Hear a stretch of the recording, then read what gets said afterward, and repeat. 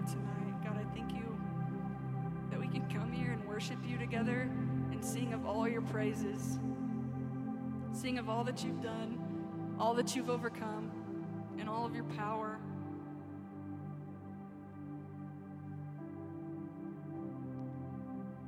God, I thank you just for allowing us in and being so open, God. Waiting for open arms whenever we're ready to come back to you.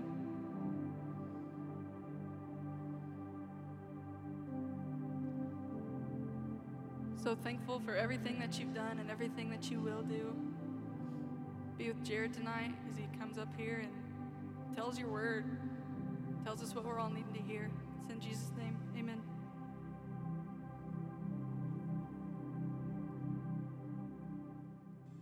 Hey, welcome to Young Adults. We're so excited you're here tonight.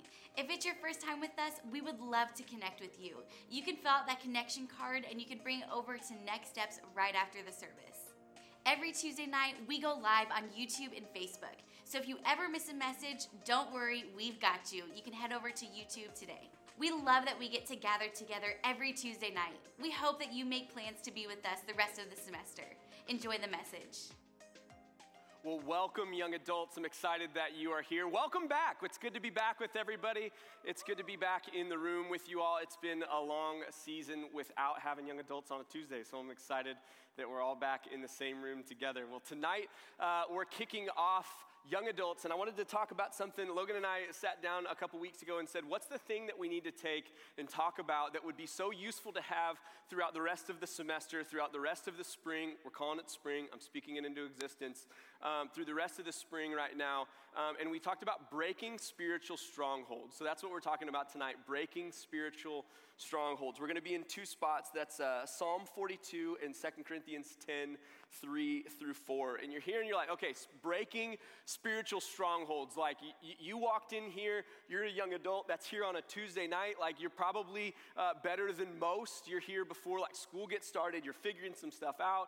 Like you're probably doing things pretty well. And you're like, okay, the spiritual stronghold sounds like the people that have like the addictions. This sounds like the people that are that have issues with drugs and alcohol and pornography. And it's like, man, I've kind of got a handle on those. So what is a spiritual stronghold? And while a spiritual stronghold can have some of those aspects to it, a spiritual stronghold can be so much more.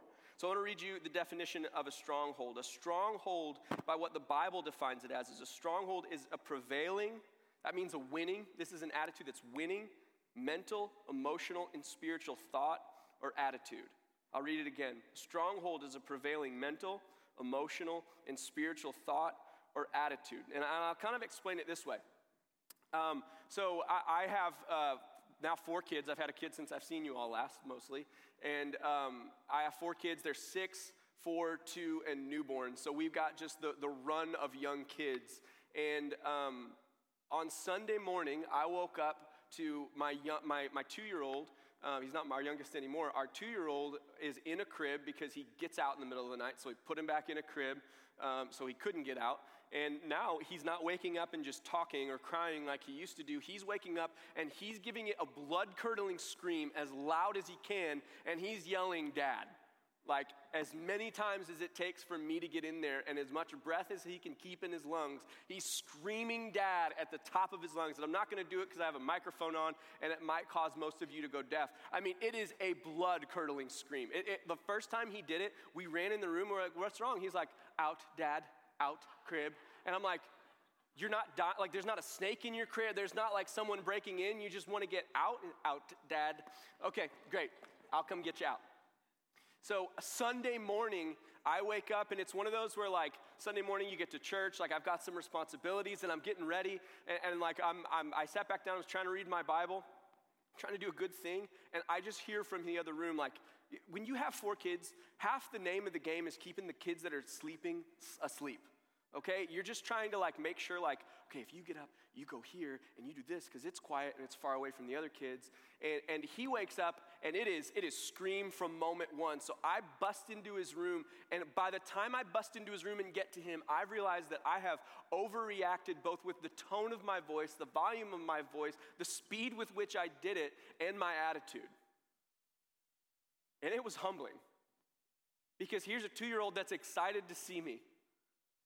And I've just busted in with anger, with frustration, at a 2-year-old who's happy to see me. And what it started to unearth in me, and this is 2 days ago, was that I have some spiritual stronghold. And a lot of times what's crazy about a spiritual stronghold is like, it has to be, it's rooted in something that's not just that. It's not just anger. It's not just frustration. It's not just lust. It's not just substance abuse. It's not just one minor thing. It can be so many little things, but it's all rooted in something else. It's rooted in, and the causes for a spiritual stronghold can be so many different things. It can be the way that you were brought up. Maybe you were brought up a certain way, and now you're growing up, and you kind of are an adult, and you can kind of make your own choices, and now you're like, okay, the way that I was brought up is maybe a little different than most of the other people that I know, and it's different, it's hard, it's not quite the same.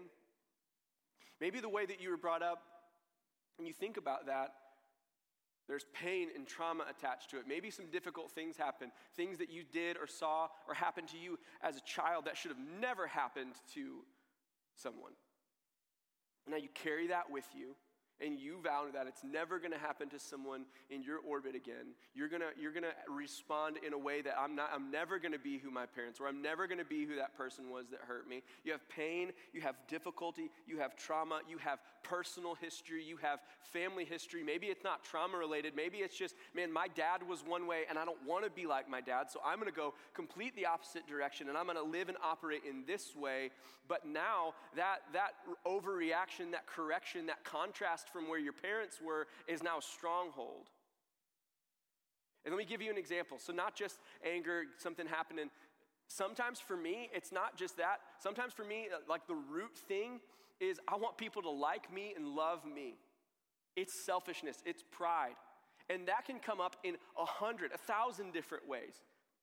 It can come up in telling a joke that I know will kind of knock you down so I look a little bit better. It'll come up in me just getting angry that you got the good thing and I didn't. Now I look worse than you. It can come up 100 different ways, but because of that, I'll take something that you said and it comes into my orbit, and because of my stronghold, that stronghold holds on to that word and it says, no, this is really what they meant, and it ends up limiting what we know God has for us, what we know God wants for us, because that stronghold is so tight. Maybe it's your current circumstances. Maybe it's where you're at right now, the roommate that you're with, the situation that you're with. Maybe stage of life is not what you would want right now. Maybe you're at an age where you're like, I was hoping to have marriage, this many kids, this much on my tax return. Like, this is what I wanted my life to look like, and I'm not halfway there, and I'm just frustrated. And that has turned into a spiritual stronghold. Maybe it's the future.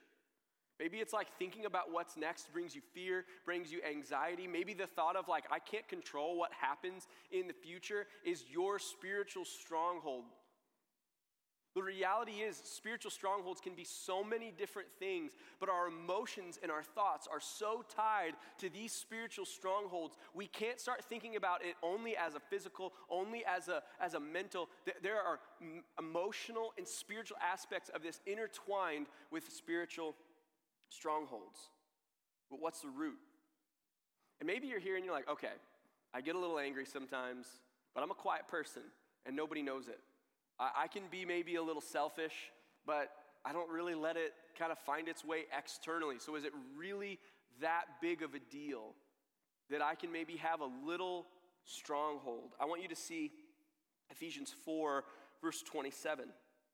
In Ephesians 4, Paul's telling the church in Ephesus, he says, do not give the devil a foothold. Don't give the devil a foothold. And when I think of foothold, I think of one thing. The apex, the pinnacle of my athletic career was 7th grade Pee Wee football, okay? Things did not go well for me athletically. That may be part of my, anyway. So me and my brother would play this game in our backyard. We called it kickoff. and we would kick the ball off to each other, and then we'd set up cones. We'd say you can't go past the tree, can't go past the cone, and then we would do what two brothers do, and we would tackle each other.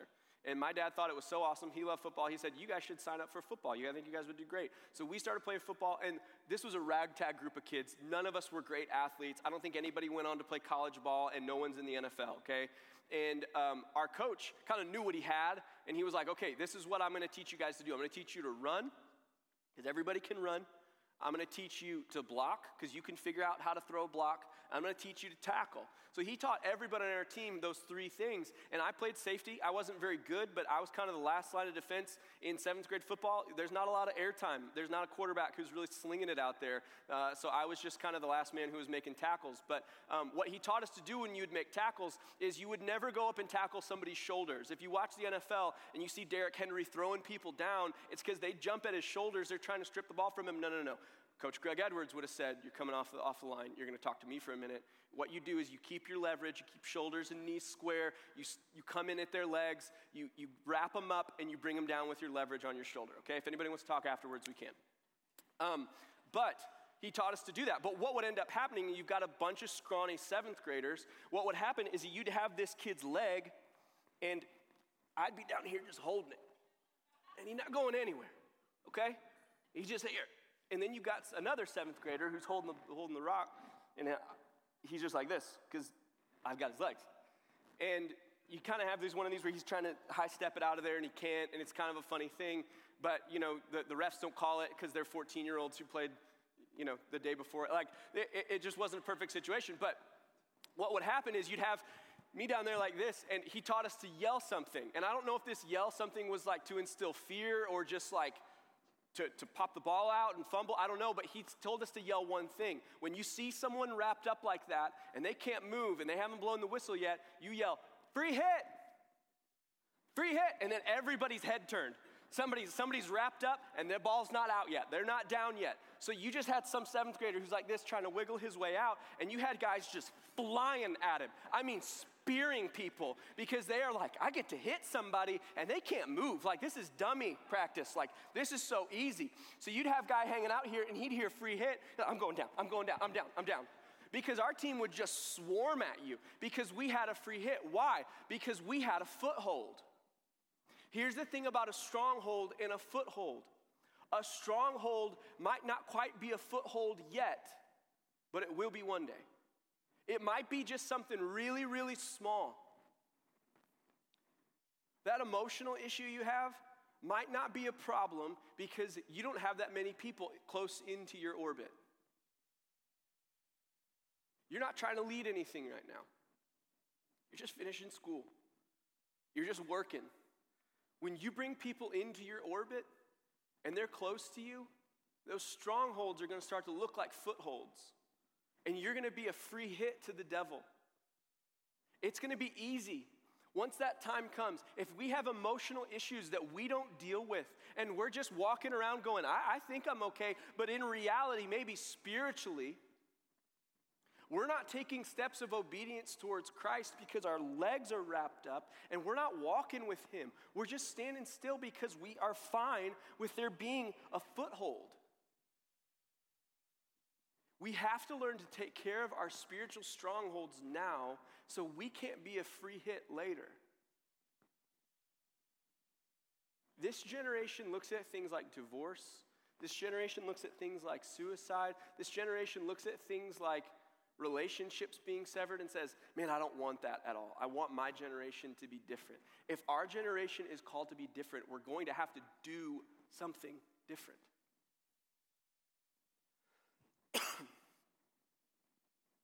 So what do? How do we shake loose a spiritual stronghold? The world's going to tell you a couple different things.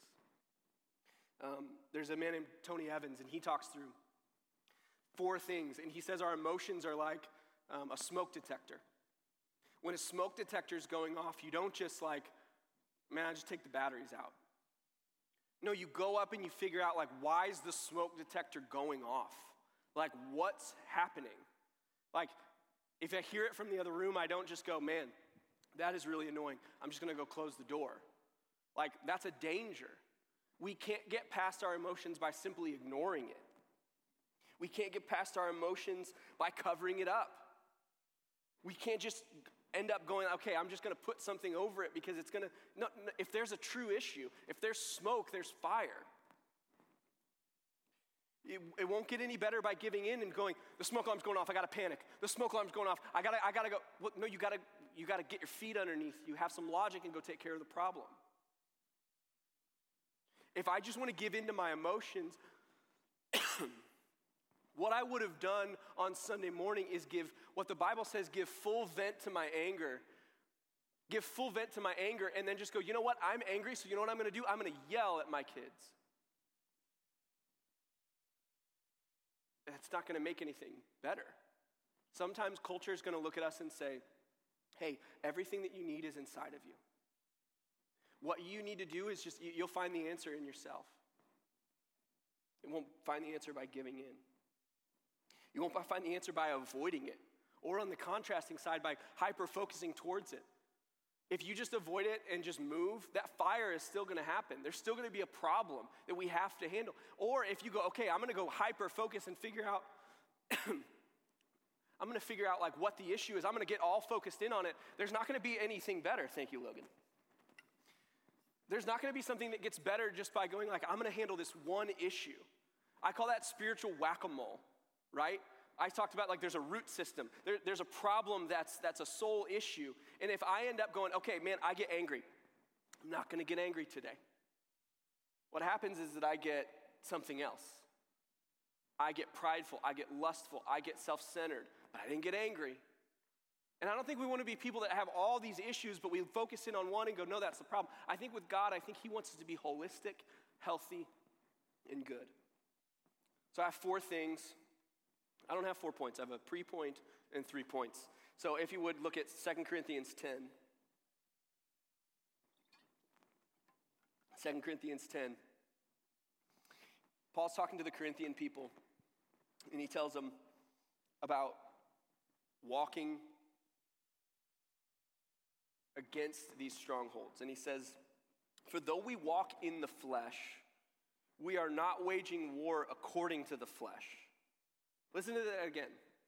He's talking to a group of believers, a church in Corinth, and he says, for though we walk in the flesh, we are not waging war against the flesh.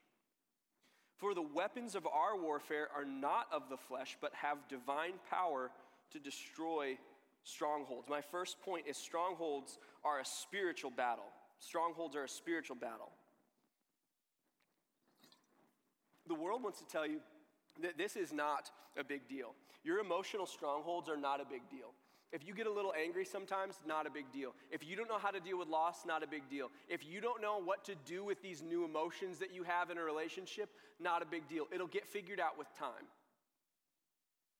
But what Paul's arguing here is like these strongholds that happen in our lives are not just meant to be brushed underneath the rug and like, it'll get figured out later. Paul's saying what we're arguing against here, what we're fighting against is a big spiritual problem.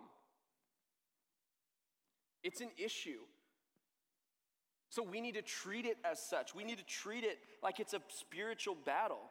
It's not only the physical and addictive side, where I think sometimes we want to look at like the problems that we have and go, man, if you were just a little more disciplined, if you woke up a little earlier, if you went to the gym one more time a week, if you just kind of did some of the things that the world thinks we should do, if you went to one more AA meeting, then everything will start to get figured out, where some of those things are good things and they're not going to hurt you.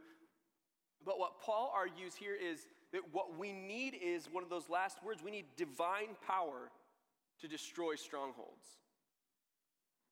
And what's crazy to me is not that like we're managing strongholds. We're not just like working on them. We're not just like, man, we can have a little bit of success maybe when we're in our 40s. It's saying that because of the divine power that we have in Christ, we can destroy strongholds. The lie is that it's not a big deal. But I think what we need to understand is that divine power can be true in your everyday situation. Everyday situation. That, man, whatever it is that you walk through, whatever it is that's difficult for you, bring that divine power in. Invite God. Tell God, God, I get frustrated and I don't want to. God, I can deal with these emotions I don't even understand, and I need your help to deal with them because I don't know how. And that leads into the next point. Tell God about your strongholds. Tell him. Sometimes I think we have the attitude, I grew up in church.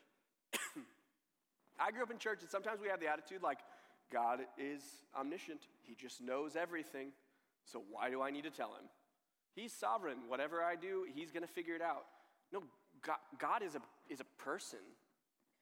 And we have the ability to know him and for him to know us.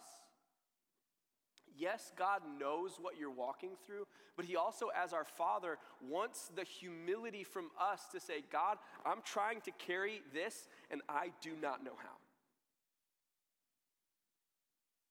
Sometimes I think God sees us walking around, and he has a relationship with us, we have a relationship with him, and we're carrying something that's heavy for us. We're starting to deal with a stronghold, and God's standing right there, having divine power, wanting to help his children, and we go, I'll figure it out. I was talking to Tom Demers, our executive pastor, and he was talking about reading through this book, A Praying Life, and if you don't have it, we're actually selling it with part of our 21 Days of Prayer and Fasting. It's such a good book. But one of the things that he said he picked up was just, it doesn't have to be anything special. It doesn't have to be anything wild, but audibly telling God, God, I'm angry right now. God, I am frustrated and I don't know why. And letting God deal with the fallout. Because God is big enough and strong enough to look at your problems and go, I can deal with that. I can handle that. But sometimes I think God has something for us, but we don't have the humility to go, God, I need your help. I think we had the humility initially for our salvation to go, God, I need your help to be saved, but we don't want to have the humility to say, God, I need your help to walk with you every day. I look at the story of Gideon in the Bible. Gideon was a guy who there was a war going on. He's a coward. God shows up as an angel of the Lord, and he's just watching him. And then it says that he revealed himself. He didn't walk up. He didn't come up a hill. He didn't open a door. God was there. Crazy?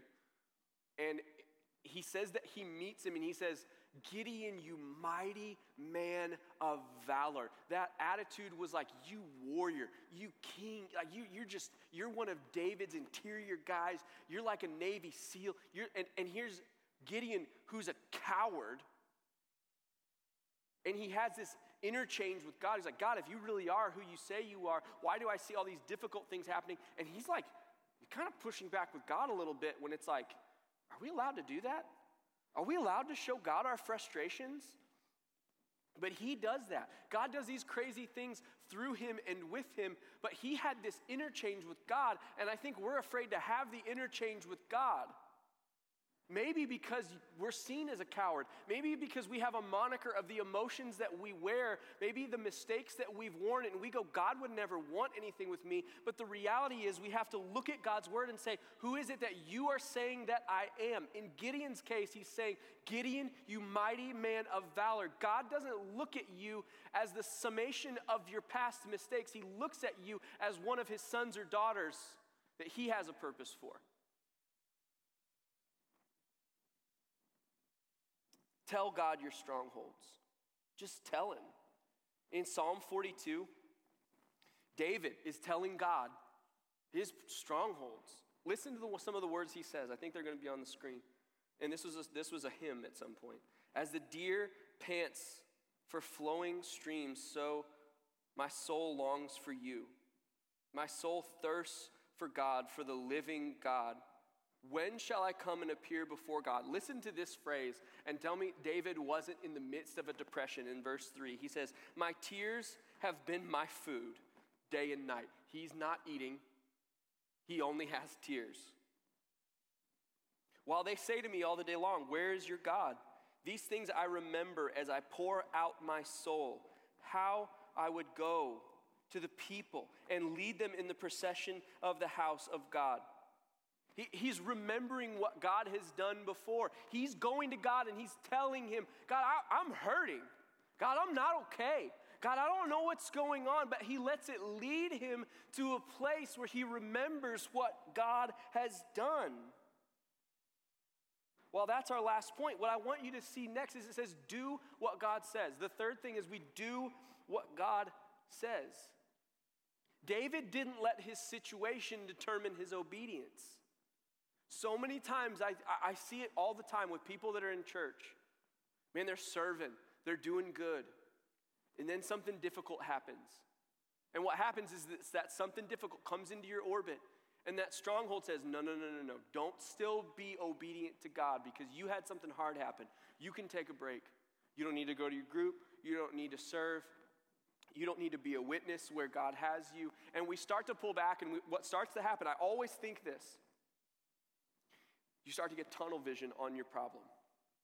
You start to have an issue, and you're like, okay, I can't deal with this extra stuff. I can't serve at church. I can't help my friend. I've got this problem, and I need to deal with it. But I think we miss so much of seeing what obedience does. Obedience is not like a one-for-one game. It's not a game where it's like, if you serve, God will do this. I think it's like if we start doing what God says, not just serving, but just following the rules, the book of the Bible, I think we'll start to see like, wow, there's some reasoning in living this way. There's a reason God wanted me to do this. It's best for us. It's helpful for us. The lie says, hey, just do what comes natural. Hey, you'll figure it out. Hey, you do your truth, you live it.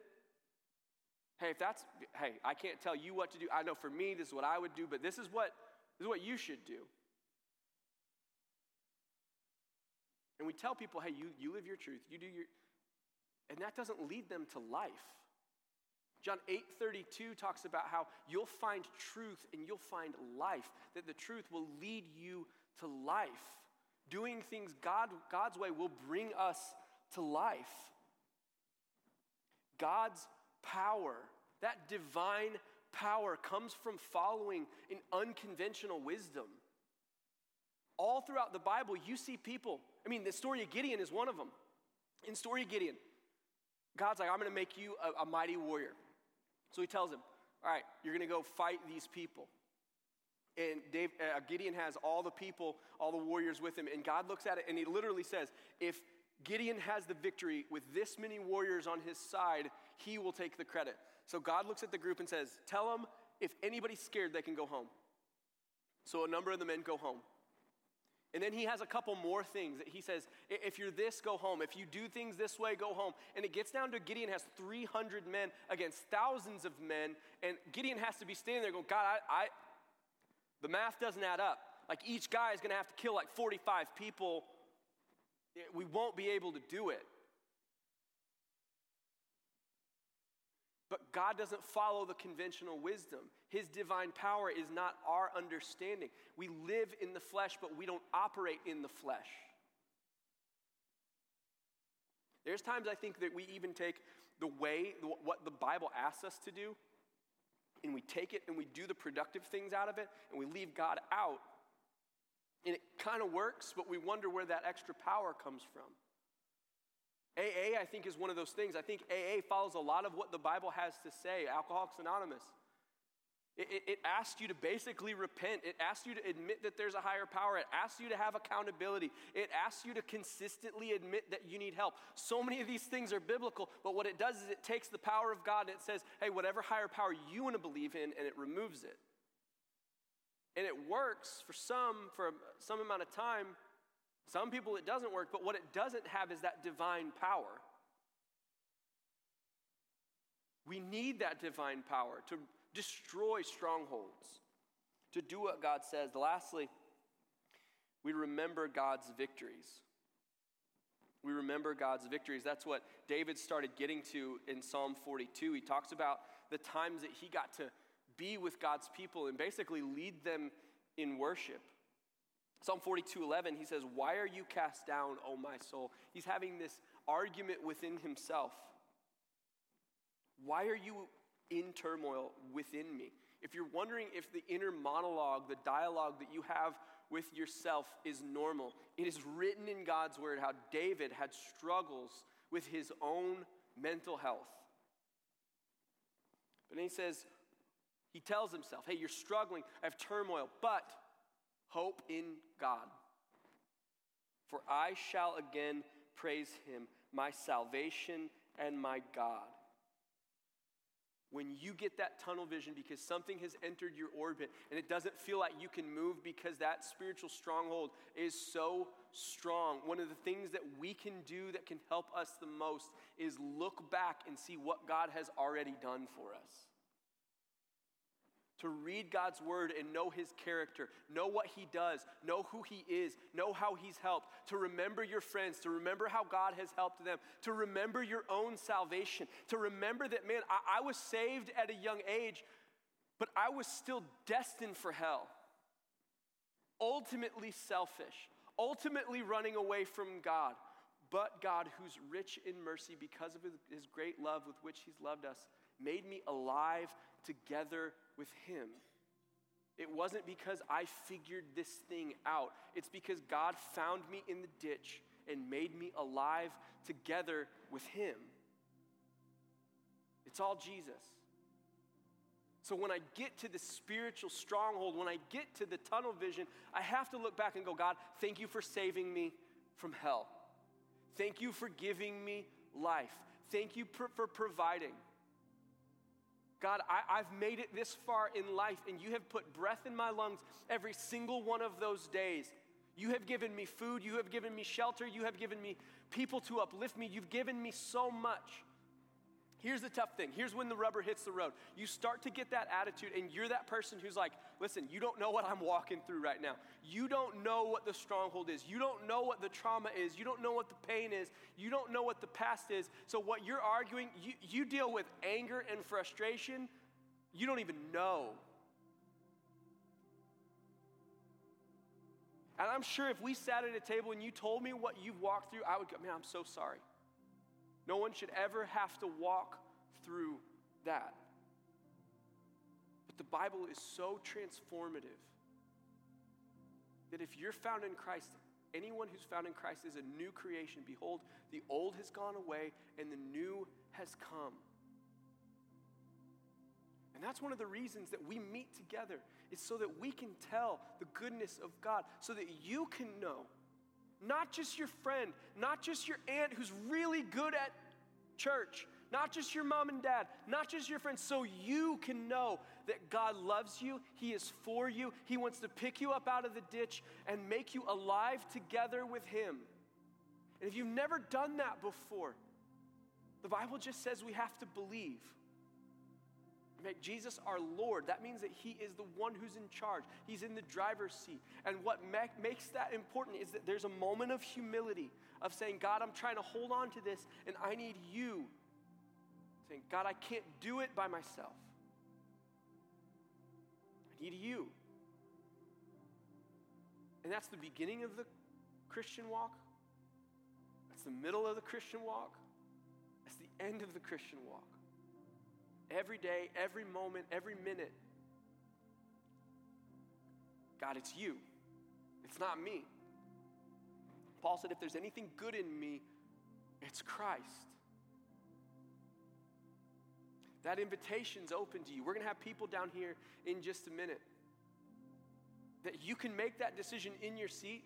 But in Romans 10, it talks about we confess with our mouths. We believe in our heart, but we confess with our mouths that Jesus is Lord. He's the person who's the most important. He's my spiritual father. He's the stronghold destroyer. I need him.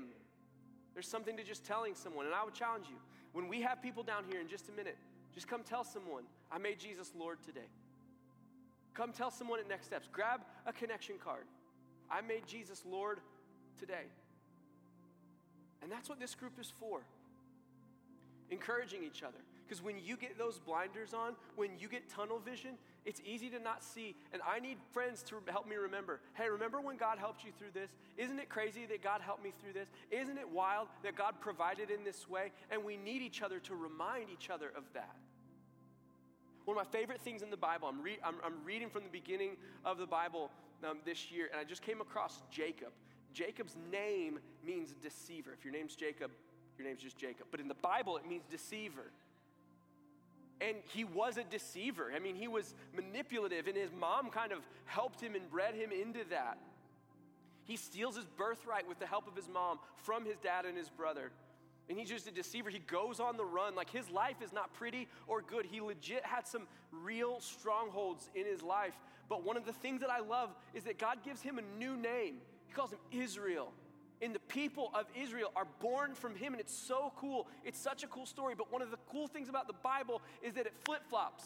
And when you read narrative about the Old Testament, sometimes they don't really know. Why do they say the God of Israel, and why do they say the God of Jacob? It's because that God is the God of your strongholds. He owns them. He destroys them. He knows what the intricacies of them are. He doesn't just look at it and go, oh, I know how to fix your triggers.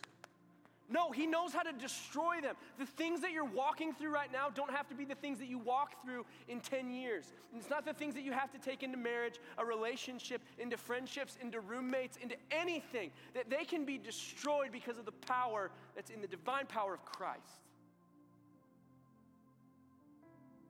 So maybe you're a deceiver. Maybe you have a moniker that has been given to you like Jacob had of that of a deceiver.